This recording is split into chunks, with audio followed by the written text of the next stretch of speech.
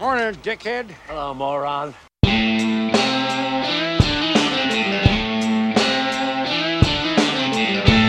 This is the Cutline Podcast with your host, Michael Kavaliunas.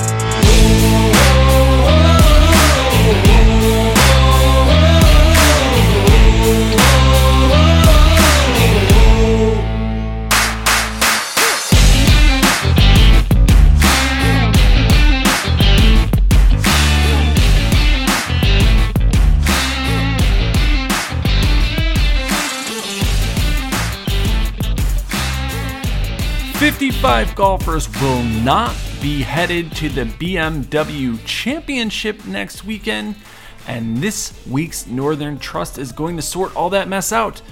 The PGA Tour heads back to Liberty National Golf Club, and the last time the tour was here, 2019. And the Cut Line is here to break down the Northern Trust, but first, hello Canada, hello Australia, hello USA, hello UK, hello Ireland, Spain, Germany, Sweden, Ireland, Austria. Wait for it, South Africa. Thanks for tuning in weekly as the Cut Line brings in-depth analysis of DraftKings, PGA, and gambling analysis. But if you're new to the Cut Line... Nice beaver. Thank you. I just had it stuffed. Let me help you with that. We're going to get you some cash. And if you're a returning loose listener... Alive! It's alive! It's alive! Go get some, all right? We got to get this out of the way. All right, let's break it down. I'm Mike Kavaliunas at Lunas on Twitter, and I'm so happy to announce that I am this week's truth sayer. This is the guy who said Henley was going to burn people, and oh my, did he. It might have taken till Sunday, but how about that Sunday? 7 holes to go, up 3 strokes. We thought it was a lock, right? Right? Wrong. But this show will not be done without this very special guest.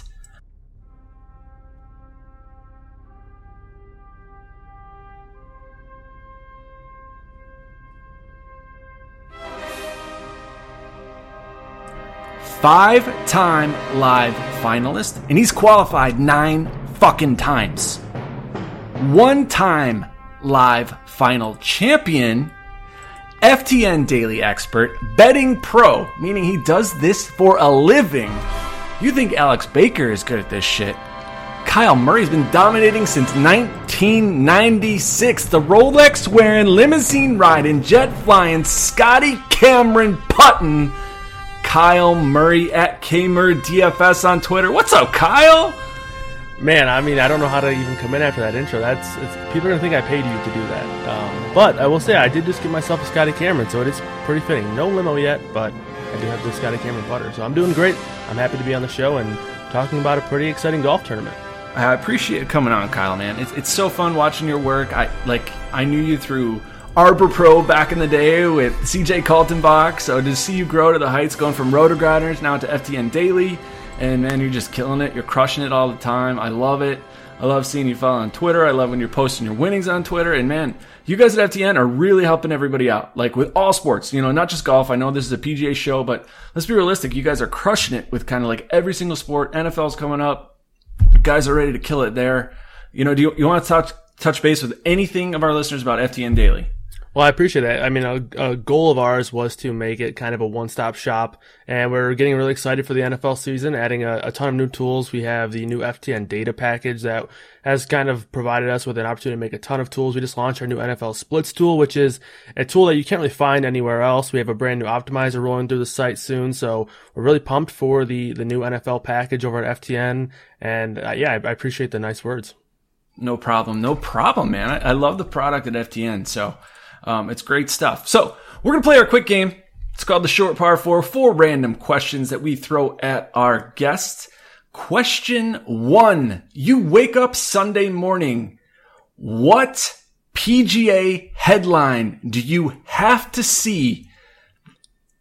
What PGA headline do you have to see? Now, this could be totally fabricated. Well, if I was I feel like the easy answer would be, what drama has Bryson caused this week? I feel like there's always something new, especially the past few weeks. But for me, and this kind of hits a little home here, this week, it's where's Joaquin Niemann in the standings? That's what I want to know. He's one of my favorite players on tour. I'm just waiting for him to win. He came into Detroit, which is 20 minutes from where I live, and he, in my opinion, should have walked away with his first ever PGA Tour win and kind of blew it in that playoff. So for this week, my favorite headline come Sunday is going to be where's Joaquin Niemann come Sunday? All right. So this show gets a little bit off color. And of course, this next question is going to be that. All right. So you're invited to any PGA golfer's brand new condo on the beach. Here's the caveat. Night before, you went on a frickin' bender. You got a burrito, you got a fucking steak tacos, quesadilla, and the next morning you're invited to this golfer's house and you gotta christen that porcelain. What golfer are you committing that atrocity to?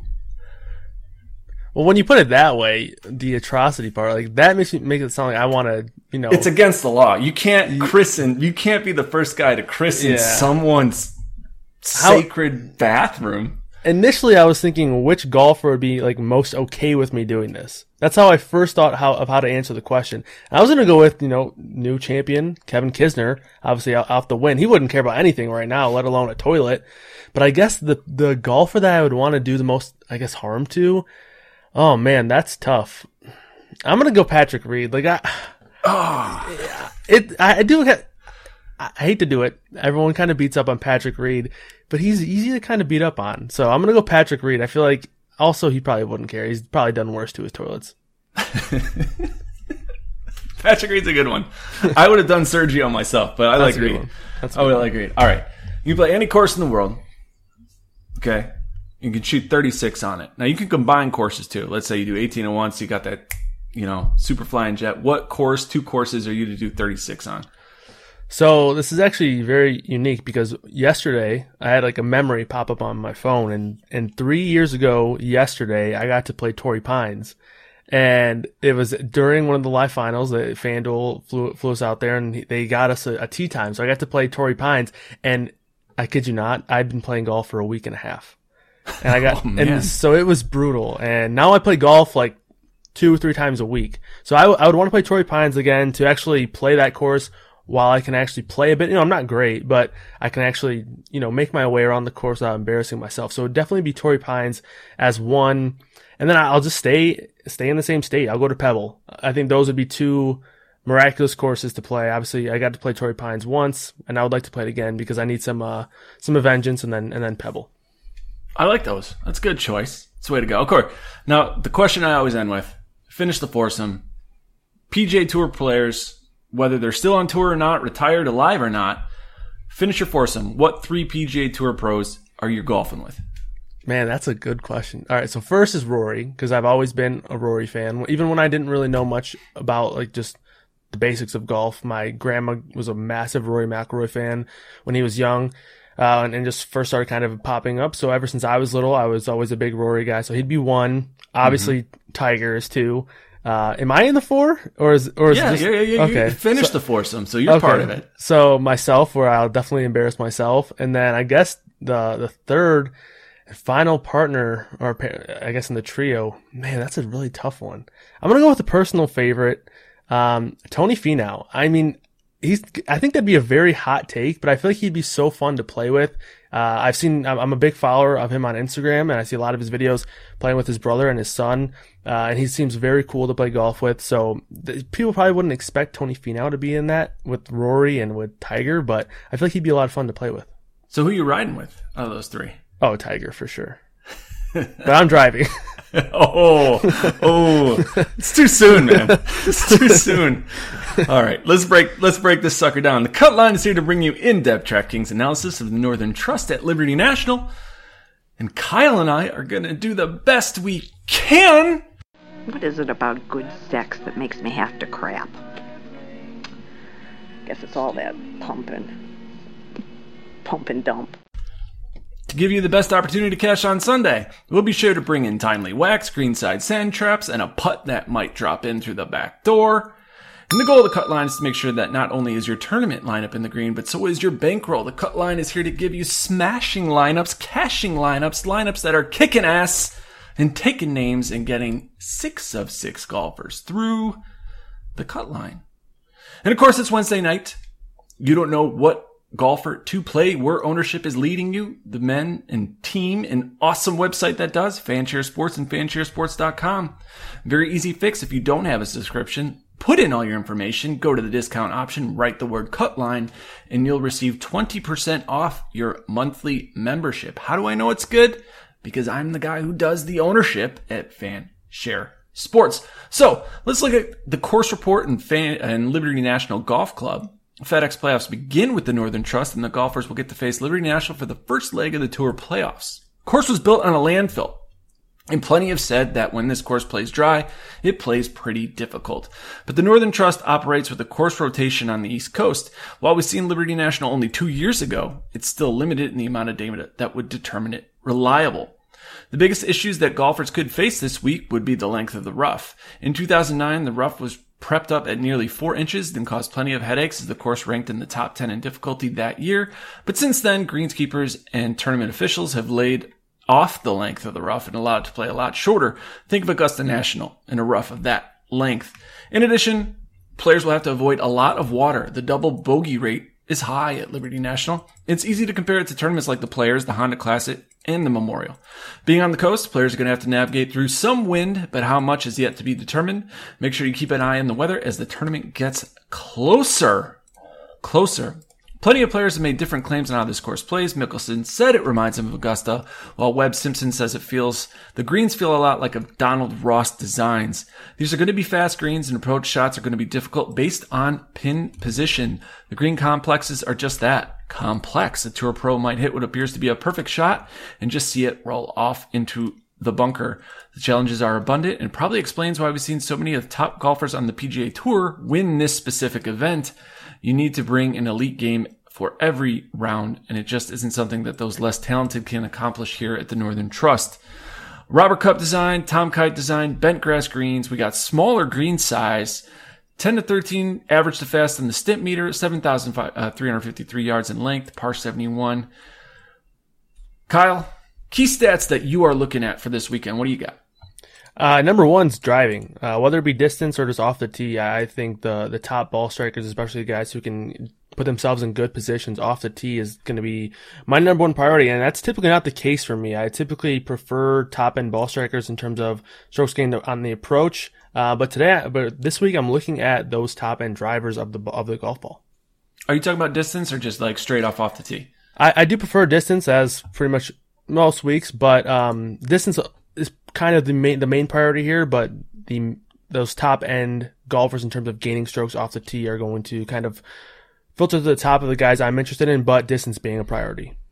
Yeah, I really do like those ball strikers and the approach players this week as well. I'm looking at birdies gained and scoring and the strokes gained tee to green, but I'm really going to actually heavily weight the 2021 PGA stats this year. And I know normally we run that rolling report, whether you do it on Fantasy National, whether you do it on Fanshare Sports, whether you do it at FTN Daily, however you do run that rolling report. I think that a lot of people are going to get caught up in kind of that recent form, which isn't a bad thing. The problem is there's been not a lot of bent grass in this recent kind of play. So it could be quite deceiving. And I think there is something to be said about where you grew up, where you played your golf growing up, where you played most of your golf. I mean, we're well aware of who plays well on what coast.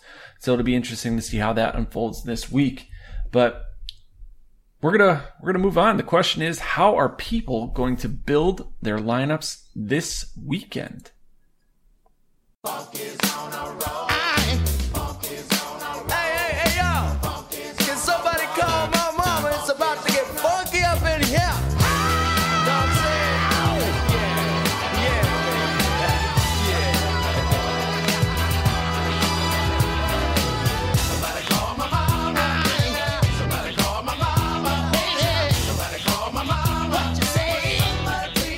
This is the dance floor where the Cut Line breaks down your lineup building strategy for this weekend's tournament in the Northern Trust. With only 125 golfers in the field, but we do have a cut line, which is excellent. Leaves your options limited unless you get sneaky somewhere. Right now, current chalk that we think is going to be very high. Early ownership run-throughs, looking at someone like Daniel Berger, Colin Morikawa, going to be very popular. John Rahm, of course, 11,500. He's popping in everyone's models. Paul Casey at 8,700. Webb Simpson to just round out that top 5. So, Kyle, we need to get different this week. I'm not one who's adverse to chalk if you can get different elsewhere. Okay? So, think of like lineup building strategies you use to be successful. When you have to eat chalk, how do you get different in your lineup building process? Yeah, so I mean, first of all, I think the best way that I like to describe how I like to eat chalk is guys who are just too cheap for what I think that they're capable of or what they're projecting for me to do. And typically the best way I like to get contrarian is looking at the guys up top. Last week is a good example. I didn't have the stones to fade Webb Simpson, but if you wanted to get different, the best way to do it is at the top, right? Because that's where you're going to find all the top-end talent, right? Especially this week in a field where we have the top 125 performers in the PGA Tour. Like, if you're going to look at in terms of ownership at the top, obviously John Rahm, top golfer in the world, he's going to be very popular, but you separate him through, not much. We have a lot of really extremely talented golfers up at the top. So if you're looking to get contrarian, that's typically the way I like to recommend to do it in the quickest way possible. I also like to fade guys that are, super cheap, that are volatile golfers. I mean, if someone's super cheap and I just think that they're too talented for that price tag, I'm okay with eating that chalk. But the best way to get leverage in a golf tournament, in my opinion, from a DFS perspective, is typically up at the top, because you're going to a lot of times have a very consolidated ownership. It looks like this week it's going to be on guys like Morikawa and Rahm, but around those guys we have a litter of fantastic golfers and fantastic options this week. So that's the way I like to do it. Okay, so would you even be willing, let's say that, we're looking right now, Morikawa looks to be like chalk. Would you get different by even going down to the 9K range? Because you got some really good golfers in there. Think about it. You got JT, DeChambeau, Victor Hovland, Answer, who just came off a win a couple weeks ago, Scotty Scheffler, Cantlay, Berger. Yeah, I mean, they're fantastic options. And you mentioned a couple names that I think people are going to not only shy away from in favor for Morikawa or Berger, but people aren't going to go to Cantlay, I don't think. People likely aren't going to go to Justin Thomas. Those are a couple guys that you're going to get extreme leverage on if you want to go there. And I think one thing that's very interesting is typically in these strong field tournaments, the major-esque type tournaments, there's a lot of times the common strategy is balanced builds, because you look down in this 9K range, every single name that you just rattled off we know has win equity. They've either won in major tournaments or top-end tournaments or just on PGA Tour in general.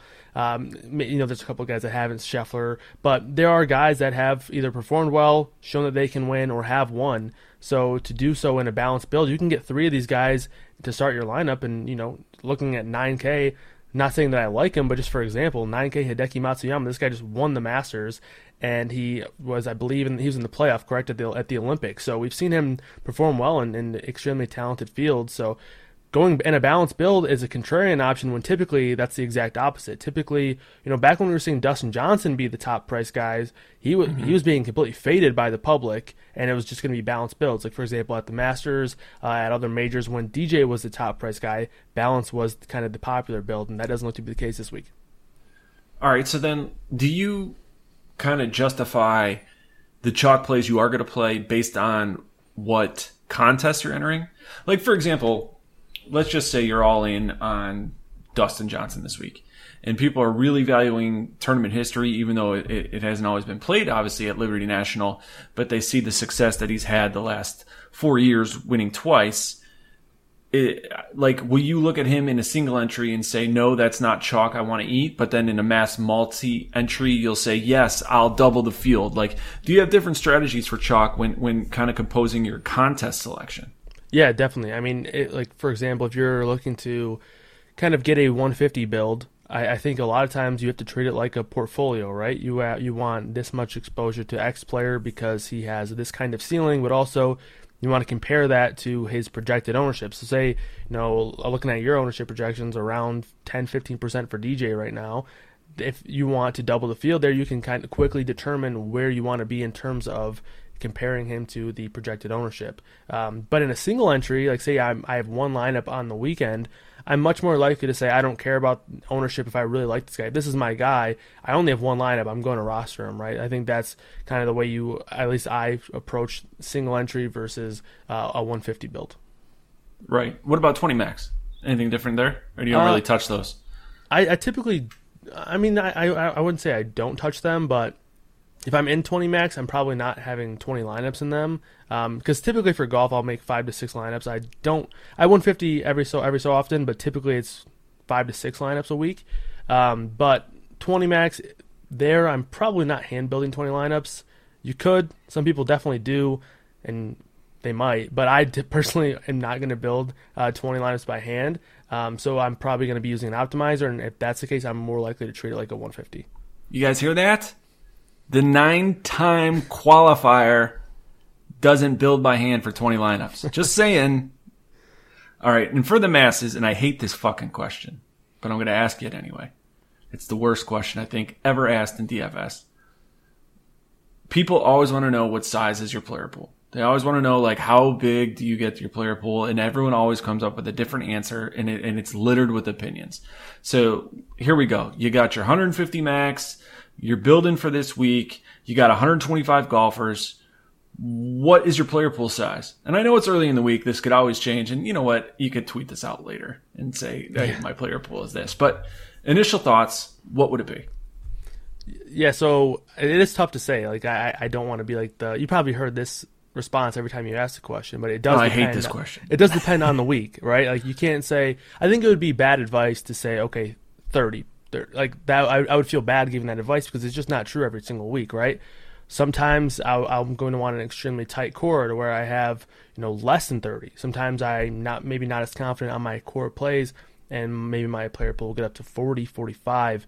This week I would probably say it'd be between 25 and 30. So a little bit of a smaller field. I'd still would probably want to spread out ownership a little bit because, again, in an extremely talented field like this, I don't want to say anybody can win because I do think that typically the talent's going to rise to the top of the leaderboard. Mm-hmm. But, like, let's say 8K and above, I think all these guys have win equity, so I'm going to want to have exposure to a lot of these guys. So I'll probably say around 30. All right. And now what do you do with mispriced players? And this would be just kind of like the last thing. What, like, if a guy is egregiously overpriced, do you ever have interest in him? Or if a guy is... Because people are going to fade him, right? And that's most definitely a leverage play to the field. Versus the guy who's egregiously overowned. Example would be Corey Connors at the Masters because he was sub 7K, which was ridiculous. Do you have any particular strategies with those plays? So the way I see it in golf is as long as you can stomach it and as long as you can foresee a ceiling with a particular golfer, he can't be overpriced. I love that answer. I mean, sure, if Kevin Kisner was 10-9, I'm probably not interested, right? But if I think Kevin Kisner is going to win this tournament, price doesn't really matter as much in golf because if you win the tournament, you're going to pay off a massive price tag one way or the other. So that's how I feel about it with being too expensive. With being too cheap, like if it's, you mentioned Connors when he was, I think it was 6'8" at the Masters. Prior to us going live, I mentioned Berger at the Open when I believe he was 7'2" or 7'4". Like, those are just really evident examples of someone just being too cheap. Another one, I want to say it was Spieth at the Masters, potentially. But again, he was like 8'4" or something like that. Just overall, just too cheap.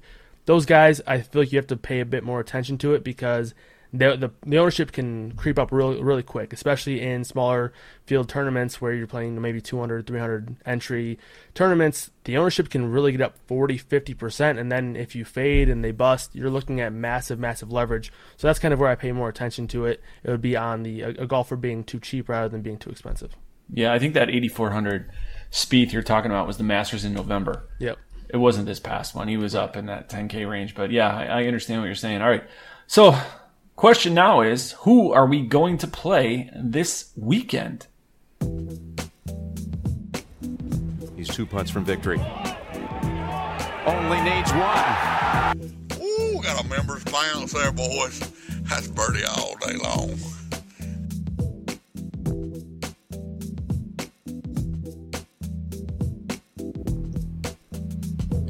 This is the Cut Line's Birdie or Better segment where we will look at each tier of golfer at the top 11K range down through the 6K range and find our favorite plays, players that we think might be a bad idea.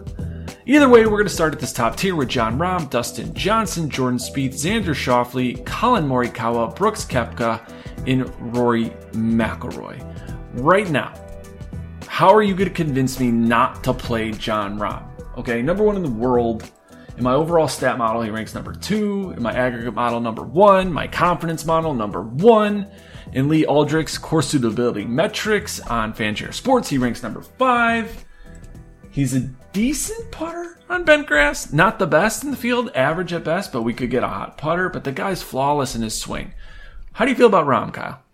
I mean, you're crazy to say you don't like Rahm here. Like, all he does is play well, and the only time he doesn't end up having a good result is if he has to withdraw for medical reasons. I'll put it that way. But he's just the top golfer in the world that you mentioned. Though everything that you said fits the bill. Like, it's very tough to beat. And even I will say the price here at this point, like, you kind of feel like you need him to win. Typically, most weeks, right? But I don't think that's the case this week, because you can roster a guy that's 8-1. That's a little foreshadowing there. That could potentially win the tournament, right? But right. So you don't necessarily need him to win. You obviously would like him to win. A top 10 is probably a must for a guy that's 11-5. But say he gets a third place, fourth place finish, you can find that kind of back end value ish to come in and potentially win the tournament or make up for that potential points that you're losing from him not winning the tournament. So it's just there's no case really. I guess the only case is ownership. He's going to be pretty popular, but I mean, he's just a great play. Are you worried about any rust? We haven't seen him play since the Open Championship. He finished in third, and before that he played at the U.S. Open. He finished in first. Before that he played at the PGA Championship. He finished in 8th. Obviously, Rahm had some withdrawals in there due to COVID, but are you worried about that? Like, let's be realistic. He's staying at home on purpose, staying at home with the wife, with the new kid, the new baby, but he's dominating. Like, do you feel any rust is necessary this tournament? Like, is this the week we fade him and maybe play him next week at the BMW because he's guaranteed to play there? Or do we buy all in early? I still think he's going to be popular. I mean, I think if this is the week to fade him, it's more so because you can have a really solid balance build and you can really have 4 to 5 guys that have strong win equity. But I don't think it's because of rust. I mean, this game is easy for him. The game's not easy for anybody, and it's easy for Jon Rahm. So I'm not really worried about rust with Rahm. But I will say, if you were looking to fade him, there are reasons. There's reason to fade anybody, especially in golf, right? But I don't think rust would be the reason I would do it. All right. So Dustin Johnson, we know the tournament history here. He's been very successful, and coming off the 10th place finish at the WGC St. Jude, obviously with Rahm above him, taking a lot of ownership from DJ. I think DJ's in play. He's not someone, though, that I'm necessarily going to be all over. And I think because of that, there is some leverage to be had. Just based on early ownership projections, getting him in an almost single-digit ownership, he kind of tends to be a very contrarian play, especially for a single entry. Yeah, I mean, again, like the former number 1 golfer in the world, and I mentioned I like driving distance, and he obviously fits that bill. So I think he's fine, but it is tough for me to say, okay, I'm going to spend top dollar for somebody and then go DJ, who he's kind of looked out of sorts at times, right? I know he did have the T10 last time out, and he had a T8 3 events ago, but he missed the cut 2 events ago. So like we've seen a bit of up and down from DJ, which I guess we've kind of come to realize is a case for him at times. We know he has the ability to go out and not only win, but lap any field. But again, if I'm up here in this range, it's tough for me to go him over Jon Rahm. I understand. All right, so let's go down to like Xander. I'm going to skip over Spieth. If you want to know about Spieth, listen to another show. He's going to be popular. He fits everyone's mold. Blah blah blah. We don't have to waste time. Let's go down to Xander though. All right, you like Xander this week, right? I do, yeah. All right, what is it?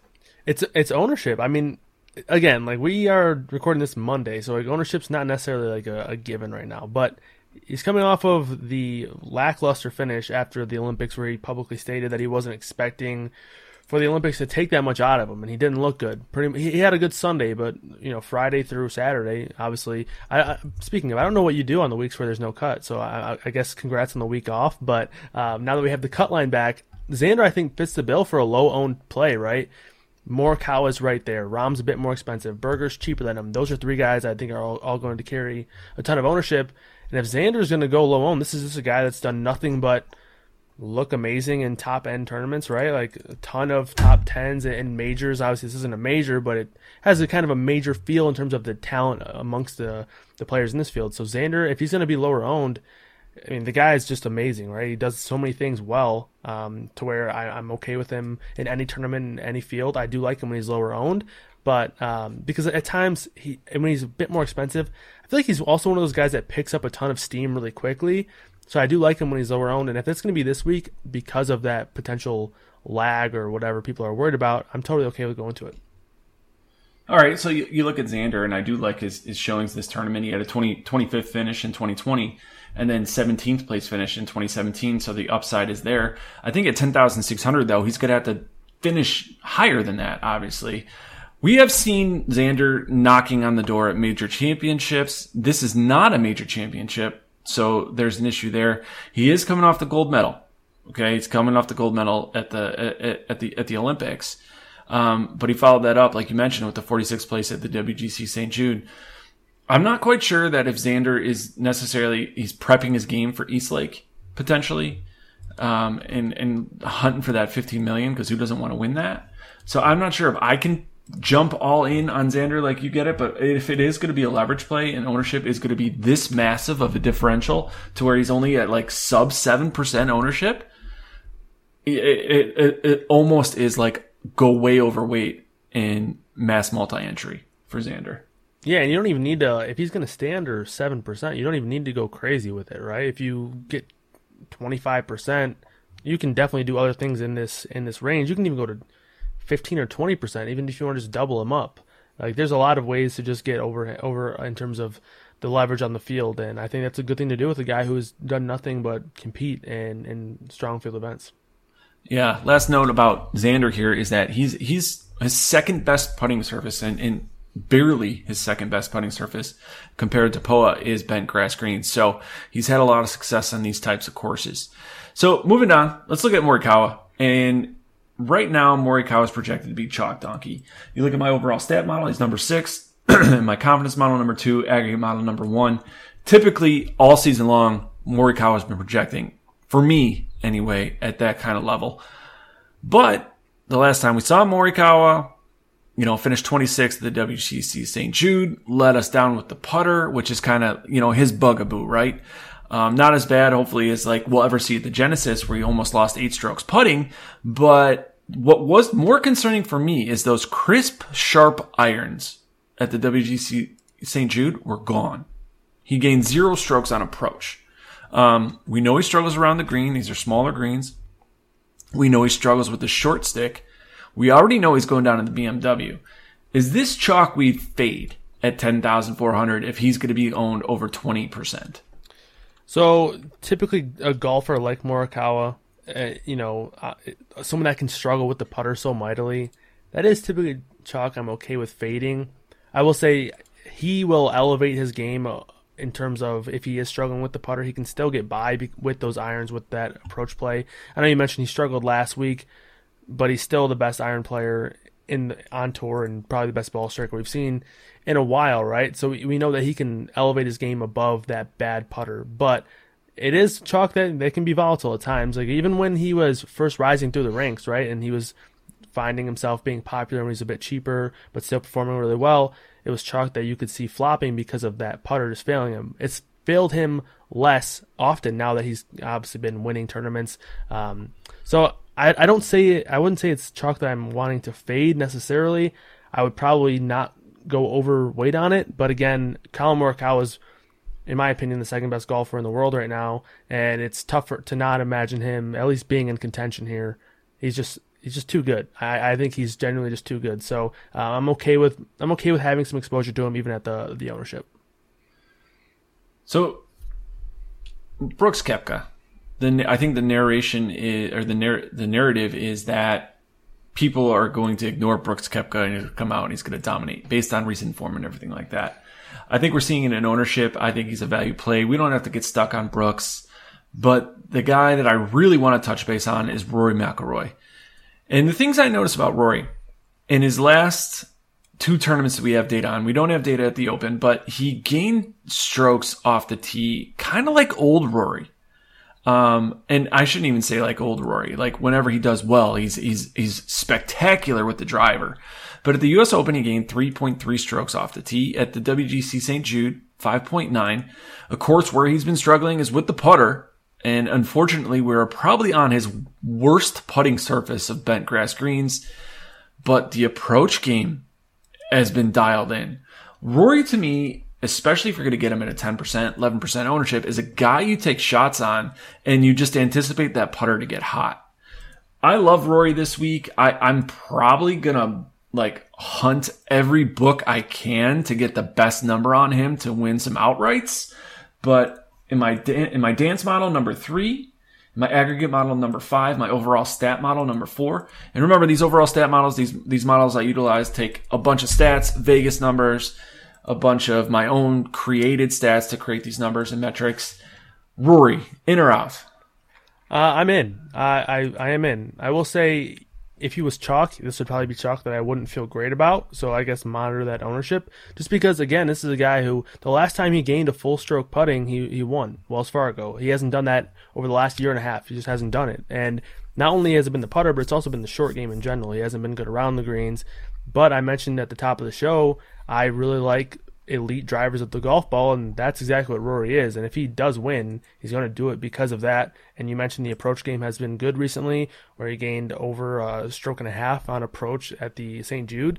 It's just a putter. If he can get the putter and the short game dialed in, I think Rory's he's gonna have a good chance to compete here. And like I mentioned, if he is going to gain strokes putting, the more, obviously, the more he gains, the more likely he'll do better. But that's been the downfall for him recently. So you just need a hot putter. And I do that all the time with golfers. I'll continually roster bad putters if they're low owned, but as long as they're good ball strikers. So why not do that with Rory, who we know has the ability to compete here?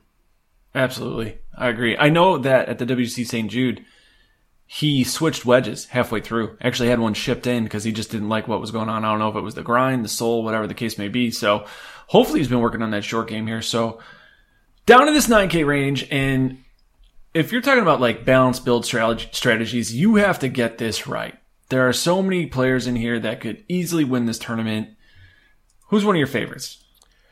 Man, in this range, you mentioned you do have to get it right. But there's so many ways that you can go about it, right? I think the first person I look at is Victor Hovland, who necessarily hasn't been on top of his game recently, but I'm also just waiting for the big win, right? Obviously, we've seen him win in two, lower tier events, but we're waiting for that big breakout win, right? Last week, he was, I guess I'll say, fine at the St. Jude, where he gained strokes on approach and off the tee, but similar to Rory, failed around the greens and couldn't really putt. At the Olympics, similar stuff there, where he just didn't gain strokes putting. So typically we've seen him be a phenomenal driver of the golf ball, and the approach game has been excellent throughout the course of the year. So I like Victor Hovland. I'm pretty much a sucker for him any week, but in my opinion, he's one of the better young players that's due for a big win here eventually. So I like Victor Hovland at 9.5, but it's so hard to really say, okay, JT's a bad play or Bryson's a bad. I really like Bryson a lot as well. I'll be interested to see where his ownership comes in, because if it's going to be popular, I probably won't like it. But if he's going to be around 10%, I think Bryson's also extremely interesting. Yeah, Bryson's interesting. Hovland's interesting. When I go to my power rankings and I sort this in the 9K range, Hovland ends up becoming number 3. So looking at this at how it kind of ranks out and sorts out for my personal power rankings, Berger at 9,100 becomes the best number 1 value in play. It's just, there's so much upside at that price. Then DeChambeau, then Hovland, Cantlay, Matsuyama, Answer, Scheffler, and of course Justin Thomas. Everyone's all against Thomas's recent play. Yeah. I would even argue that you move Answer down to the bottom of this list. I know he's coming off a win 2 weeks ago, but if you just look at the sheer talent of all these golfers in this range, Answer's a good player. He's not as good as everyone else in this field at this price, and I think he might be just a little bit overpriced actually, and that win is really kind of boosting that price that I don't really like. But looking at Scottie Scheffler, okay, I think Scheffler fits this range even though we're on bent grass. The boy from Texas, people are all in on Spieth, and I get it for the ball striking, the iron play, and everything like that, but if we like Spieth, don't we like Scheffler? I mean, I'm a big fan of Scottie Scheffler, another guy who I think is due for that big win, and I think this would be a great time for it. I think Scheffler is very interesting this week, and I think you mentioned Berger, and it's going to be very hard for him not to project and not pop in a lot of models, but there's so many strong pivots around here to where I think Berger is actually the odd man out in terms of those top three chalk players that we talked about between Rahm, Morikawa, and Berger. I think I would rather roster Morikawa and Rahm strictly based on their ownership, and then get off of Berger because there's so many guys around here that I think are interesting, and Scheffler is one of them. At 9,300, we know he's going to win eventually, right? Or at least we think. I think he's going to win. I'm fairly confident in that. Don't know when it's going to happen. I hope it's this week. But I like Scheffler this week. I think he's very interesting. Another guy who is pretty good off the tee. His short game's been okay at times where it's kind of ran away from him a bit. But last week he looked really good. Didn't gain strokes putting, but he lost slightly, but gained everywhere else. So I like Scheffler a pretty good amount here. I like Scheffler as well. I think he's a solid play. I love your call on Hovland. Probably going to go that direction as well. But we got to go to Mr. Polarizing himself, Bryson DeChambeau. You know he's going to hit bombs, be all crazy scientific. Is he going to avoid the media this week? A lot of chat on Twitter about him, and this isn't a joke. I kind of agree with this about him being on the autism spectrum, and signs of that are the fact that he's just socially awkward, right, at the wrong time, and doesn't know how to handle those social situations, like almost like one of those savants. So interesting to follow. I know Kenny Kim was all over this, and so was Feinberg, and they were interested in this whole conversation. It was really good, but we've seen him win here in 2018. Well, not here at this course, but in this tournament. Yeah. DeChambeau, does his game fit here? There's a lot of water. We talked about this last week or 2 weeks ago at St. Jude. Like, do we worry about all that water? Do we worry about the double bogeys with DeChambeau and him just kind of letting loose? And we know he's going to be there at BMW Championship, which I think he fits that course better. Finishing 8th at the St. Jude, but fell apart in that back nine. We saw it with Harris English. What do you think? You like Bryson? I do like Bryson. I think he's kind of one of those guys, the price has fallen on him a bit due to some recent struggles, but he played pretty well at the St. Jude. Obviously, he was in contention up until that bad Sunday, but he gained strokes putting there. He gained everywhere except for around the green, which is going to happen with him at times. But I'm actually not too worried about the driving here in terms of things that could get him in trouble. The fairway width is much larger. Well, I shouldn't say much, but it is slightly larger than average. I think that'll be nice for him here. And I think the grown out rough is good for him, but I mean, it being shorter here, I don't think it'll necessarily hurt. So I like Bryson here. I think we're talking about guys with win equity. He is one of them, right? We know that he can do it. Mm-hmm. And he mentioned some of the things that it kind of took a toll on his body from COVID. He lost some weight, lost some strength, he said, but he came back from that and looked good. So maybe the lack of power, maybe the guy's gonna hit the ball so far anyway. Maybe losing a little bit and gaining a bit of accuracy is good for him. Who knows? But I do like him. I do think he's a bit underpriced here. And I guess I probably undersold him when I jumped him to go to Hovland, because I do like Hovland a lot, but I don't want to undersell how much I do like Bryson. I think 9.6 is too cheap for him this week. I think Bryson at that price is cheap. I don't understand why he's not in that 10K range. Yeah, and also the ownership isn't following it, so that's always a good indicator of strong tournament plays when price drops and the ownership doesn't follow. A lot of times you'll see price rise on golfers and then the ownership will follow, and that's typically signs of bad chalk at times, in my opinion. So when it works inversely, you can find good tournament plays that way. Yeah, I completely agree with you. Like, you just look at the last 100 rounds on my custom report here. He ranks 12th in the last 50 round. He ranks 6th in the field just based on my model for the Northern Trust. So I love Bryson here. I'm probably going to lock him into my single entries, but you know what? It's Monday. That could change. But as of right now, Bryson's one of my big plays. So I think that's good for the 9K range. We know about Decky winning the Masters, everything like that. Our love for Scheffler. Answer, he's overpriced. Kind of touched up on him. So let's look at that 8K range. You're looking at, guys like Paul Casey, Sam Burns, Webb Simpson, Scott, Corey Connors. Everyone loved Adam Scott last week. Almost making it to a 7-man final. But God, that putter is brutal at times. So the 7K range, you already made Tony Finau finish, part of your foursome. Is he going to be part of your player pool this week? Oh, yeah. Tony Finau's always in the player pool. Actually, 3 of my, you know how DraftKings will give you those like yearly reports, like, oh, you rostered this person this many times. They do it for football. I don't know if they've ever done it for golf, but if they did, 3 of the guys that I've rostered the most over the last 2 years would be right here in this lower 8K range, and Finau's one of them.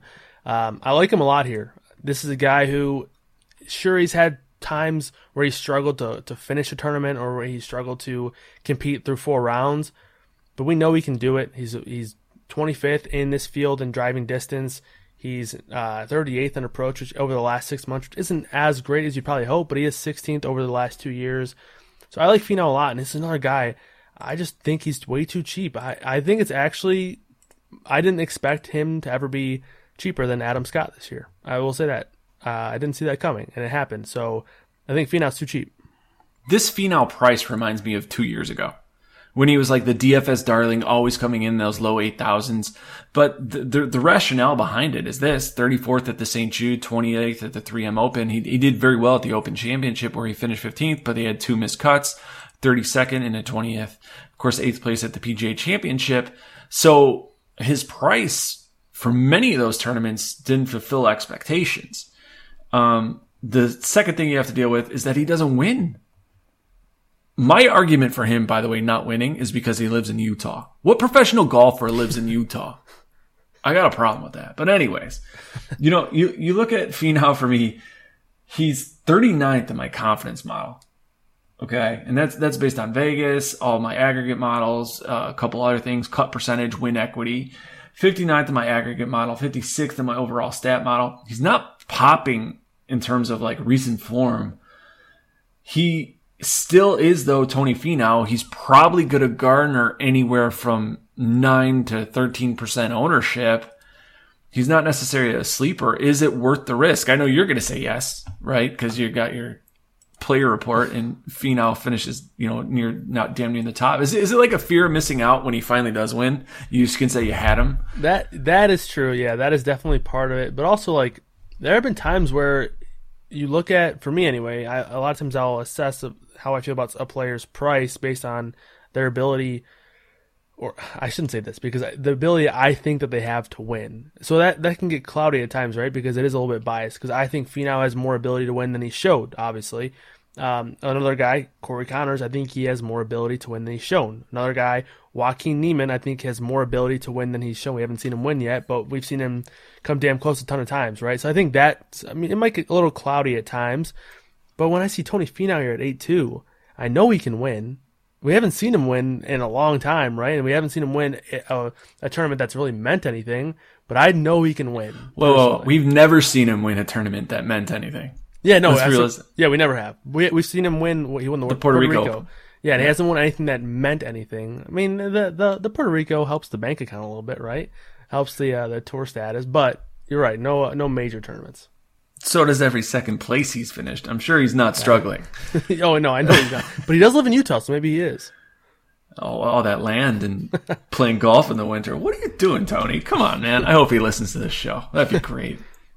All right, so moving on in this 8K range, a guy I really like is Webb Simpson. I think his stats just tell a lot of the story. In my weighted 2021 PGA stats that I'm looking at like fairways hit, ball striking. He checks those off, right?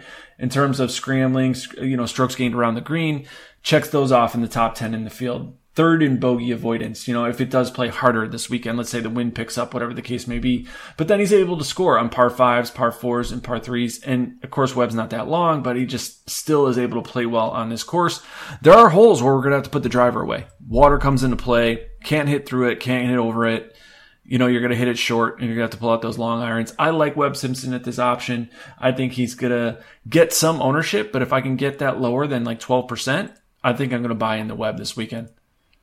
Yeah, I mean, I think Webb's fine. I just lean the guys that are a bit cheaper. Like a lot of the strengths that you touched on with Webb, you kind of see the same things with the Reed, right? With scrambling and all that stuff, and the ability to perform well in, I guess, less than ideal situations. But we know that Reed can get it done, and I know I mentioned that I would pick him to blow up his house. Not that way, but his toilet. Now the FBI's knocking on my door. Thanks, Mike. But show's canceled. But I would say like he's $300 cheaper. Every $100 counts, right? Obviously, if I'm liking Webb more, I'm not gonna be a stickler over $300 of salary. But I like Reed. I like Cam Smith. I like those three guys at the end of the 8K range. So the top guys like Webb and English and even Casey, who's going to be popular, I don't know if I'll get to as much just because, not because I think they're bad plays, but because I just like the guys for a little bit of a discount more. All right, so last guy I want to talk about in this range is Sam Burns. All right, Bermuda Burns, blah, blah, blah, blah, blah, blah. But come on, let's be realistic. He's a good putter anywhere. He's just a good putter. Okay, I think he fits well on this course. The one thing that I worry about, though, is, that off the tee game, hitting fairways. Is that going to derail any love for Burns? For me, it does a little bit because you need to be in the fairway here to score. And while this course won't necessarily play easy, it's not going to play monstrously difficult either. How do you feel about Burns? I like him. I don't like him as much as guys like Neiman, who's right above him, or Finau, but he does catch my eye a bit. And again, another reason why I'm just probably not going to get to guys that are in that top 8K range, Simpson, English, and Casey. Like, I think Burns is a strong play here. You mentioned your one of your key stats being the ability to produce birdies, to score low. Sam Burns third in this field over the last year in birdie or better percentage. We know he can get it done here. And this is a course, we saw this course in 2019 for the Northern Trust, and the winner, Patrick Reed, 16 under. So this could very well turn into a spot where you need to score to win. And Burns being in the top 3 in birdie or better percentage, he's actually tied for third with Spieth. So I think it's appealing for sure. But again, don't know if I can do it just because of how much I love Connors, Finau, and Neiman. I hear you. All right, well, just to round it off in the power rankings of this 8K from 1 to 10, number 1 is Paul Casey, followed by Sam Burns, Harris English, Webb Simpson, Adam Scott, Corey Connors, Neiman, Cam Smith, Patrick Reed, and running in the rear, your boy, Tony Finau. Remember, those power rankings are stat-driven. No opinions built into those. All right, the 7K range always makes or breaks your lineups. Who's going to finish in that top 10, top 5? Guy I want to start with is Matt Fitzpatrick. I think he's going to get a lot of love this week. And the reason is that people are going to look at his recent form and say, well, these courses were too easy. Now he's on a more difficult course. He's going to have to manage his expectations. We know that about Matt Fitzpatrick. He's able to balance a course out and attack when he has to, but he just can't score. I actually think that the course is not going to play as difficult as projected. And I know when I run my simulator model, which you can download on cutlinegolf.com, I'm going to run this course a little bit easier. And the reason I'm going to do that is because, like, if it's wet at all, the course becomes softer, scoring becomes easier. We saw Reed win here at, 16 under? 13 under, somewhere around there? 16, yep. Yeah, so I think the course is too easy for Fitz to where he's just not in play. He can't score that low. And maybe this comes back to bite me in the ass because we're in the FedEx postseason, whatever the case may be, but I'm just not in on Fitz. Yeah, I mean, I think Fitz is a guy I'm also a little bit, I would say, lukewarm on, and maybe that's mostly because fellow Englishman right there, $100 cheaper, Tyrrell Hatton is who I prefer here. Not, he's the worst putter of the two, right, that we're talking about, Fitzpatrick and Hatton, but I think Hatton is a bit more volatile, which that a lot of times people will view that as a kind of a bad word, volatility. You don't typically like volatility in life, right? But our guy over at FTN, Matt Jones, he does a great job with our volatility report where he actually touches on a golfer's ability to perform well. Maybe, some down rounds, some down events are going to happen, but we want those spike events, right? People use it in best ball, right? Spike weeks.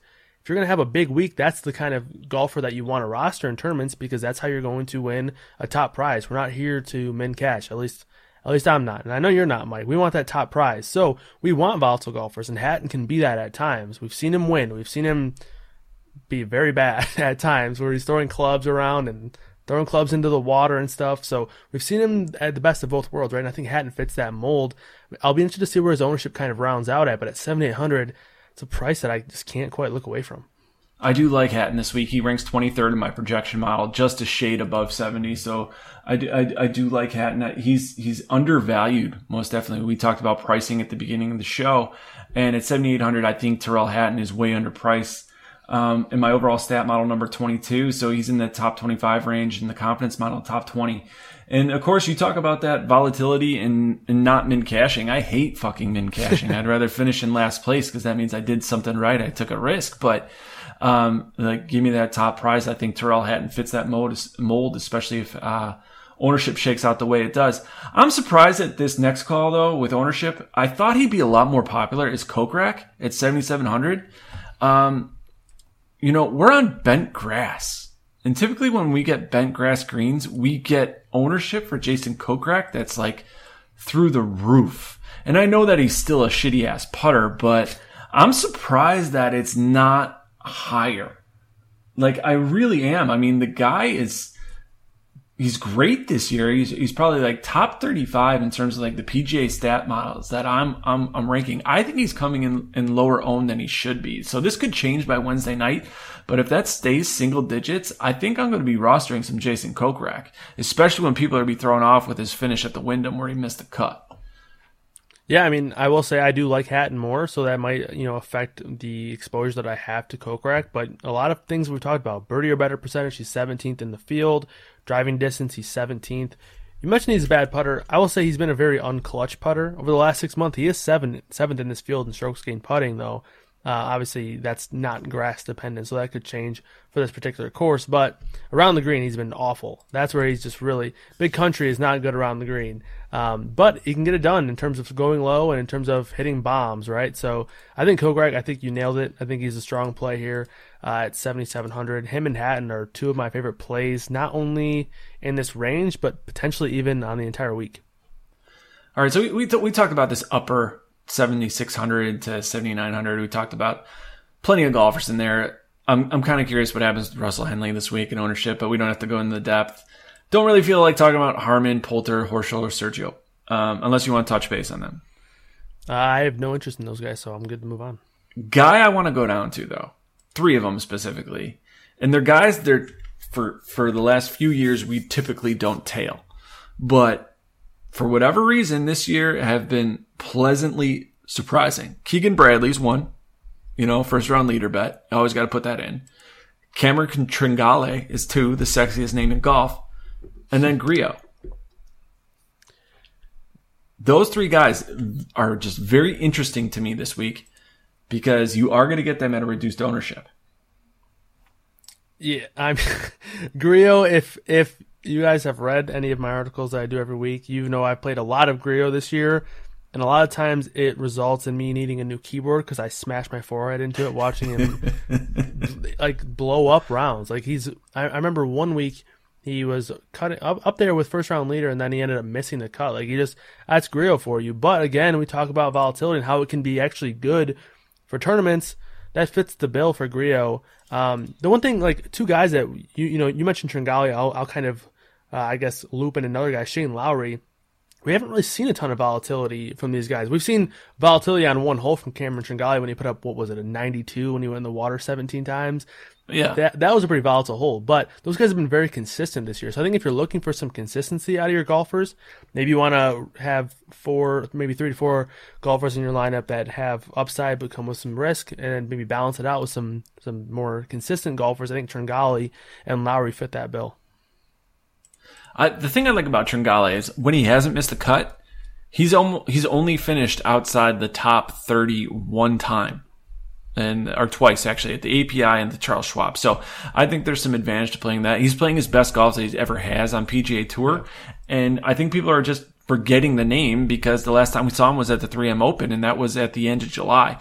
We're already towards the end of August, and what have you done for me lately is kind of like the trend now. And especially with all the money available on DraftKings, you're going to get a lot of minnows and fresh meat in some of these tournaments where some of these golfers might get avoided.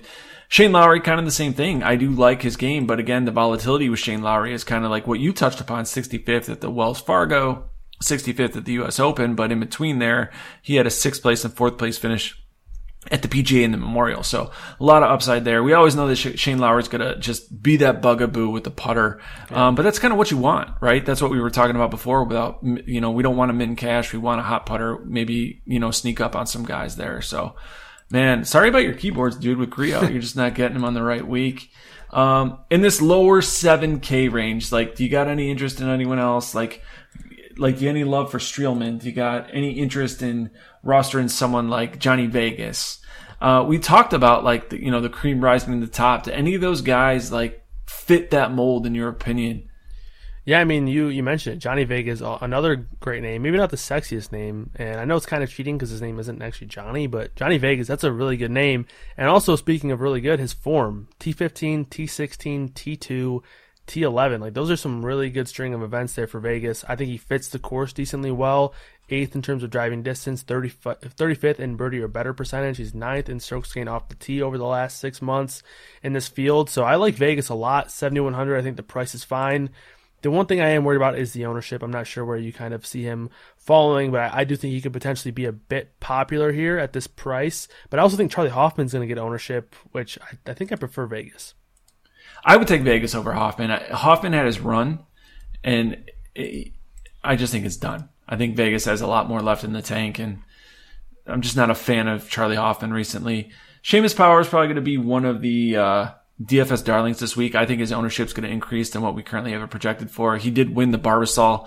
I don't think that'll get overlooked this week.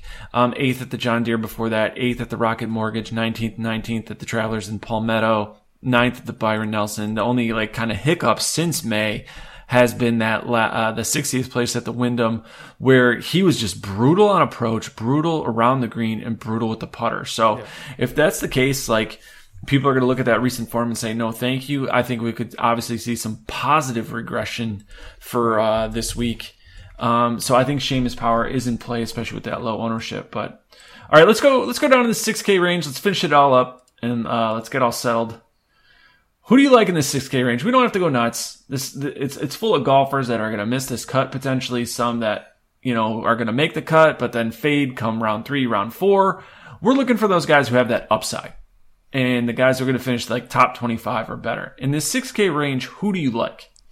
Yeah, so I guess I should preface this by saying typically in these kinds of events where we have, I mentioned a couple of guys like Finau and Neiman who I think are too cheap. They can make your lineup really well-rounded. Hatton's also one of those names. You don't really need to go down here in these types of fields, but if you're going to be up here with Rahm and Morikawa, I think it is important to have a couple of plays that you like. At the top, we have Carlos Ortiz and Maverick McNealy, who, when we've seen them play recently, it's been nothing but good things, right? McNealy has 5 straight finishes inside the top 30, with 3 of those being inside the top 20. Then he had T21, so a lot of great play from McNealy. I don't know if I necessarily love him as like a course fit here, but I still think he's fine. Ortiz, I think, is good. I think he's pretty interesting here. Again, not guys that I think are necessarily core plays or anything like that. I think you'd probably be hard pressed to find a core play down in this range. And I guess I'll skip a couple of sections here and go down to, I guess, my favorite play in this range, and it's probably going to be Doug Gim. Oh God, the Gim Reaper. Okay. I mean, he's super cheap. I don't think he'll be too popular. He can't putt to save his life, but he's fantastic on I shouldn't say fantastic. I'll say fantastic for the price. In this price range, 28th in approach over the last 6 months in this field, 11th in greens and regulation, 40th in birdie or better. I think he has some upside here. I mean, you need him to get the putter going, and maybe that's not the most reliable thing in the world, which definitely is not. But I think at 6,200, if you're gonna be in this range, why not try to find a guy as cheap as possible, right? Well, I think the issue that you find in this 6K range is you really see their deficiencies. Right. So you got to wait like what you're going to value. Are you going to value driving distance more? Because if you are, that totally leaves Gim out because he's going to be playing with long irons all day, but he's going to be in the fairway. Now, if you're going to love fairway accuracy, that leaves someone like Dylan Fratelli out because he'll be super long, but he'll be missing that fairway. And you're looking at guys like Sepp Straka, Luke List. Guys can hit it long. Even EVR, right? A guy I always feel that I'm a sucker for, and I'm going to do it again here because of just potential upside. And I talked about him last week. He was a sneaky play, and I think I got overshadowed a lot by the PGA touts call of Kisner last week and how he was just every day putting it out there. But I was all over Aaron Wise. And I get it. Aaron Wise. Who gives a fuck, right? But, I mean, it's Aaron Wise. He didn't win. Okay, whatever. But he did finish 46th. He made the cut at the Wyndham. And if he can get the putter going at 6,600, he is an option. It's a very high risk option again.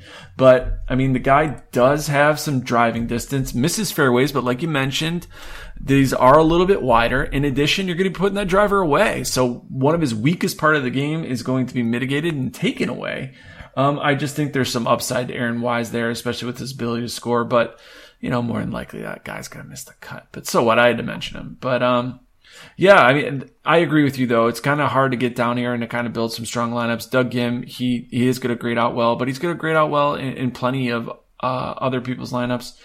Norlander kind of ruined some people's lineups last weekend.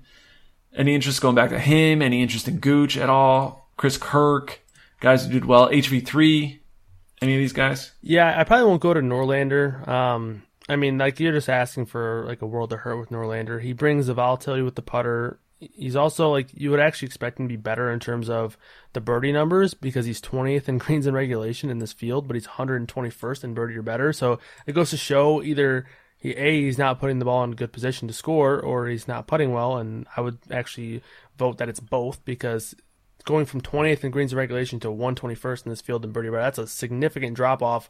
So eventually that might be someone that you're looking for regression there, but, I mean, he's just been so consistent with those numbers. You mentioned Gooch and Chris Kirk, two guys I was very high on last week. Kirk was good. Gooch was, I obviously missed the cut, so he kind of hurt me a little bit, but he missed the cut. He had a chance. He should have had a much better week, but ended up kind of falling late on Friday. I like both these guys here. In terms of fitting the course better, I do think Gooch probably has the better fit. He's better in terms of birdie or better, and he's a bit longer off the tee. But Kirk, I think he's a bit of a safe overall play, but I think Gooch has upside. We've seen him kind of pop at the top of leaderboards at times. But one guy that I'm interested in here, and it's not necessarily off of anything like definitive. He's just more of in like the mid, kind of the mid tier in a lot of these stats that we're looking at. But it's Harold Varner, who, if you look back at what he did here in 2019 when they played this event at this course, he finished T3,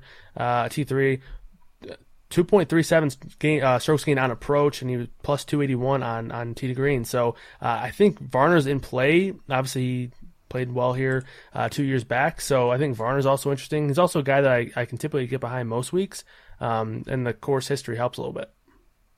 Yeah, I agree with that. I do like that. Speaking of that 2019 finish, you got Andrew Putnam finished 12th. Wyndham Clark finished 18th. Continuing on, Adam Schenk 24th. So you do got some great finishes here that week. Troy Merritt, Snedeker.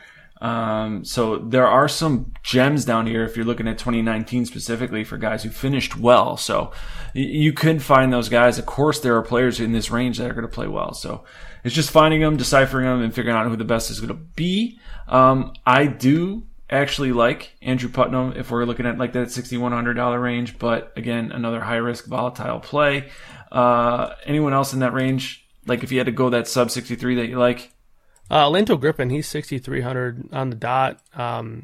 He projects well for me early in the week. Obviously, it's going to change a lot, but we've seen him at times be able to produce some low scores. He's a very volatile player again. So if you're going to be down in this range, if you're down here in this range, you're going to be accepting the fact that your golfer probably is not nearly as good as the rest of the golfers in the field. So you're just hoping to catch one on a really strong week. And so you're looking for guys who can pop and have big weeks. And I think Lanto is that guy. He's 36 in driving distance, 46 in approach over the last 6 months, and 39th in approach over the last 2 years.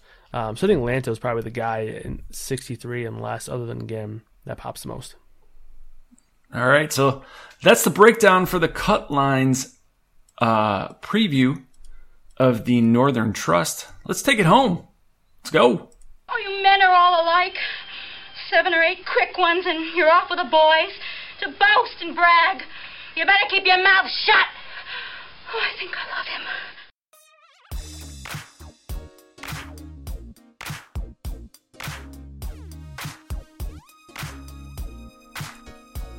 All right, that's it. It's over. It's all over. That is the Cut Lines breakdown of the Northern Trust. Join us next week as we break down the BMW Championship. Want to thank Kyle Murray and his contributions to the show, FTN Daily. You can find Kyle at KMurrayDFS on Twitter. 9-time qualifier, man. Guy knows his shit. Kyle, thank you so much, dude. You fucking rock this show. Great job. I appreciate you having me on. Anytime you need a guest, you have my number, so hit me up. All right, sounds good. Thanks. All right, guys, thank you. Appreciate you guys for listening. Crush it this week. We'll see you at the BMW. Later.